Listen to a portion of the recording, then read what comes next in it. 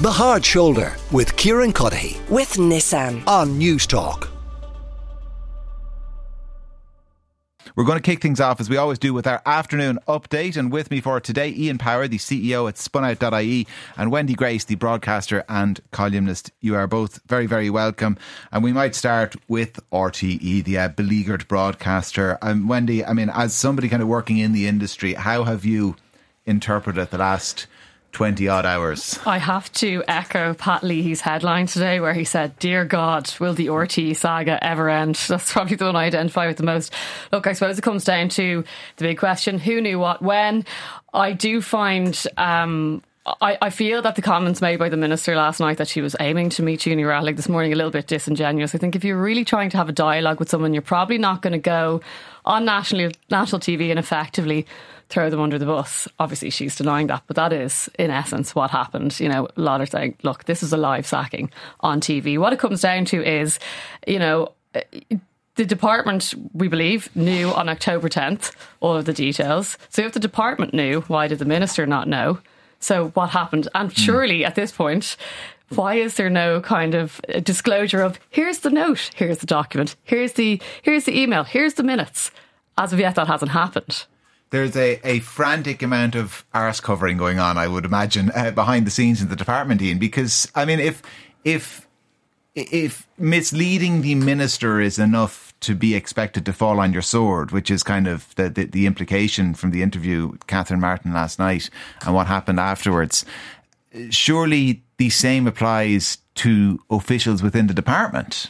Yeah, and I mean, it's not sure. You know, it's sauce for the goose, it's sauce for the gander. Absolutely, and you have to wonder, you know, was there a bit of ass covering in terms of going on primetime last night? You know, what was the motivation to do that interview? I mean, you know, and yes, who did that note from Siún Ní Raghallaigh go to on the 10th of October in terms of the note around the Richard Collins exit package that had been approved by the Remuneration Committee? Like, I just don't really understand how, you know, the minister goes on prime time to ask questions that she could have gotten the answers to by just picking up the phone and ringing Siún Ní Raghallaigh. You know, she was at pains to point out that that's the line of communication is between her and the chair of the board. She surely has her mobile number. I don't understand why a Zoom was needed to be set up for 10 o'clock in the morning, you know, where she could have actually just got the answers right there and then. She had enough time to communicate with the party leaders to tell them that she was going on prime time. So, you know, I just kind of the motivation doesn't really stack up, and as well, you have to think that it was a really bad move, you know, in the sense that we've now lost the chair of the RTE board. I mean, you know, I think Siún Ní Raghallaigh had made some mistakes. Everybody does. It's not been an easy, you know, 10 months or however long. I mean, it was around this time last year or there not too long after when the chair was made aware of this in the first instance, the whole Ryan Tubridy scandal. So she's had a pretty, you know, difficult 12 months of it. I can understand the kind of the issue in terms of, you know, if you're sitting in the room with the minister and the minister says, did this go before the board? I mean, the actual correct answer is no, it did not. It went to a board subcommittee, absolutely. And I know that might seem like semantics to people, but when you're involved in various governance structures, particularly of state bodies, like there is a difference between all of these things. And to be fair to Siún Ní Raghallaigh, she reached out to the minister's office yesterday to clarify it, you know, of her own accord. It wasn't something that the minister found out by accident, you know, and understandably you'd be quite cross in that scenario. But like, I mean, I think Siún has tried to be as forthcoming and transparent, you know, as she can be. Wendy, Catherine Martin herself has come in for no shortage of criticism either since this story broke, and the nature of the criticism generally is that she has kind of shown weakness and she hasn't kind of grabbed this story by the scruff of the neck and stamped authority on it. I mean, is that what this was an attempt to do, do you think? I don't think that she has taken any real ownership of it. It's interesting though that I believe that the minister wasn't aware of Dee Forbes' resignation in advance either. So there obviously hasn't been the best communication all along the way. However, this week we know that there was hours of meetings that took place prior to the programme on prime time. So you would have thought it was at those meetings that, whether it's the minister or members of her department, that this was kind of discussed. And also, the other thing that will be interesting is to see what's going to happen next in regards to Siún Ní Raghallaigh, because obviously when Dee Forbes resigned, you know, then she just was gone. You know, she didn't have to answer any more questions, whereas surely it would be more beneficial to have those questions answered prior to a resignation being given. And look, I know we can kind of take the moral high ground and say, you know, the public interest, you should kind of continue to present yourself and answer these questions. I mean, when you look at the grandstanding that goes on sometimes at these Dáil committees, and that's not a criticism of all the politicians, some asking really pointed questions and good questions, but I mean, I'd be tempted if I had resigned and I wasn't being compelled to kind of say, sorry. Well, the unfortunate thing here is, as Ian said, you know, Siún has an impeccable CV. And when you look at all the kind of things that she's been involved in over the years, from TG Cahir to Tina G to the Sunday Tribune, we now have someone who has excellent experience that's needed in RT. And that experience is now not going to be utilised anymore. So that's kind of a real shame that's going to happen. But I guess it just comes back to the overall picture is, who is RT actually accountable to? You know, because why is there interest in this week when these payments happened months ago, and knowledge of these payments to someone in the department was known months ago? It's because it hit the headlines last week. So all of a sudden TDs are up in arms about it, right? Because it's a news story, great distraction for them from other issues. But ultimately, who's RT accountable to? Is it to executives that are getting golden handshakes that have particular NDAs, or is it to us, the taxpayer, who are funding partially RT? Where's the accountability there? We have a right to know where that money is going. And why was there an agreement to non-disclosure agreements or confidentiality agreements in the first place? That's also a question that I think needs to be asked, because while there is legal implications for RT divulging such information, it can go the other way, where those who have received these payments can divulge it clearly. You know, there's nothing stopping them doing that. And I think Simon Harris made a good point this morning on the radio. He was, you know, suggesting that RT can publish amounts in the aggregate from these exit packages. Like, you know, yes, maybe you can't divulge the individual specific details of people, but actually there's been a few. So why not publish the actual details in the aggregate, or the process or the kind of formula that was used to arrive at a number for a particular person? I think that would be fair enough. Obviously, we have some idea of the quantum of Rory Coveney's package, but in terms of Richard Collins, we're kind of none the wiser. I do think that the minister has made a political mistake. I think it's been a bit of a fumble, because as she rightly pointed out herself on primetime last night, she has commissioned 2 reports that are due to land on her desk in the next week or so, and really that's the government initiative. And you know, there's really well regarded people, Niamh Brennan, obviously corporate governance expert, who's behind one of them, and those will be really valuable reports. And now those are somewhat kind of tainted and coloured, kind of in the sense that, you know, now the focus is going to be on this drama as opposed to actually real substantive reports that actually have something meaningful to contribute to the future of RT. Another question you might have for Catherine Martin is that, you know, on the face of it now, it seems that her position was that she had confidence in Siún Rahalig when she thought that the board and the oversight committee of the board didn't approve the payoff to Richard Collins, as should have been the case, and she has lost faith when it turns out they did do their job. Like that's kind of the ironic thing in all of this is actually what we've had confirmation of is that actually what is meant to happen from a corporate governance point of view did happen. It's just that Siún Rahalig kind of misrepresented that, possibly, kind of in inverted commas, to the minister. Yeah, and inadvertently, and not with any intention to do so. So as the she misrepresentation has said in her statement is a kind of a firing offence, but the board not doing its job, I mean, she was perfectly fine with that up until prime time yesterday. Yeah, well, I think it speaks to I think it speaks to a lot of the issues around this whole case. Like, you know, it's all about what it appears to be, right? So what does it look like in the media, as opposed to actually what is the outcome for RTE? That's what a lot of this has been. It's been showbiz, it's been kind of a big high profile drama, as opposed to actually this is really important. This is public service broadcasting, and a lot of it's about, you know, did the board approve of it or not, and were they involved, and who knew what when, as opposed to actually what is the correct process to have been followed. And I think that's the challenge here. And the other question probably people are wondering, well, who else got what?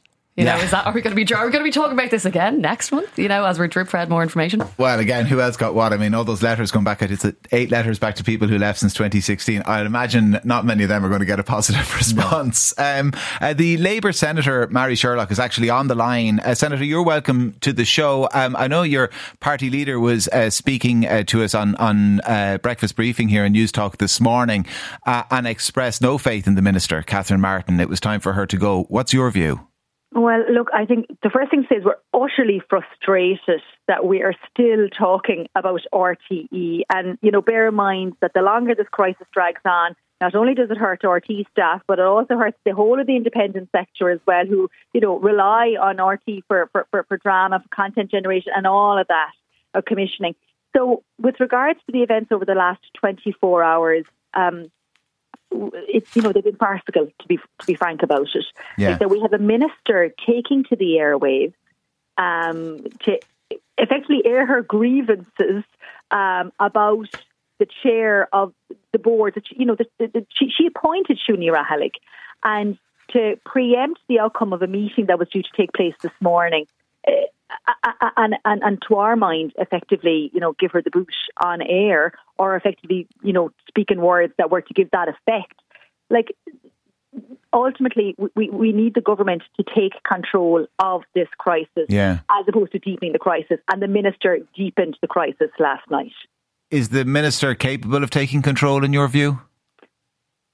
I think she's been on the back foot since this crisis emerged, and I think Catherine Martin has done some really important and really good stuff where they are. But with regards to the RT crisis, she has been on the back foot. She has shown that she hasn't asked the right questions. There seems to be an issue now within her department as with regards to what information was given to her or not. That led to a situation that she actually went on air last night and didn't seem to be in full possession of the facts of what came into her department. So she's not. You don't have faith in her? No, and look, very regretfully took the step this morning to say that we don't believe that her position is tenable. We don't believe that Catherine Martin, as Minister for Media, can take control of this crisis and ultimately ensure that RT is put on a footing, that it can survive and thrive. And this is what's at stake here. As I said at the very start of this interview, that we're still talking about RTE, and that this crisis has been exacerbated by the minister herself. Because of how she chose to deal with it last night. We're still talking about it, as he says, two more reports incoming. Kevin Backer told us on the show yesterday he still has to put the meat and the bones of his strategic vision. That's not going to happen until closer to the end of April. Then that lands on the minister's desk, and then we wait response to those letters sent out to everybody who got a payout since 2016. We have to wait and see. There maybe more yet to come. Labour Senator Marie Sherlock, Senator, thanks a million for joining us. We're going to come back to this after 5. Like I say, the RT board have met in the last little while. No word of any resignations yet, though there had been some speculation that they might resign en masse, and we'd be back to the early 70s again in terms of leadership at RTE. There is going to be a statement from the Minister as well, Catherine Martin as well, and that should come in the next 30 minutes or so we will update you on that. Ian Power and Wendy Grace are both still with me. I do want to ask you about baby names. So people love this every year. We certainly love it every year when baby names are revealed. So, I mean, no surprise. Jack has been top of this chart for years and years. I think James took it for 1 year in the middle there somewhere. Grace is back up near the top. It is back at the top. It's been close to the top as well for the last few years. Did you go on? You can go on and put in your own name. Did you do this? No. And it shows you. Oh, Ian, have you done it? No, not recently. I did it for both of you. Okay. It shows you. What's it reveal? It shows you. It goes back to all the previous census data that's online, and it tells you what years and where you came. Okay. So when would you say your name was most popular, Wendy? Did I ever make the list? Wendy, you were supremely when Peter popular. Pan was released, probably around that time. 1902, I think, was it? The newer version. It doesn't go back that far. John, maybe it has something to do with that because it was the mid-70s. Well, you see, I had this romantic notion that my mum and dad went to see Peter Pan or something to do with that.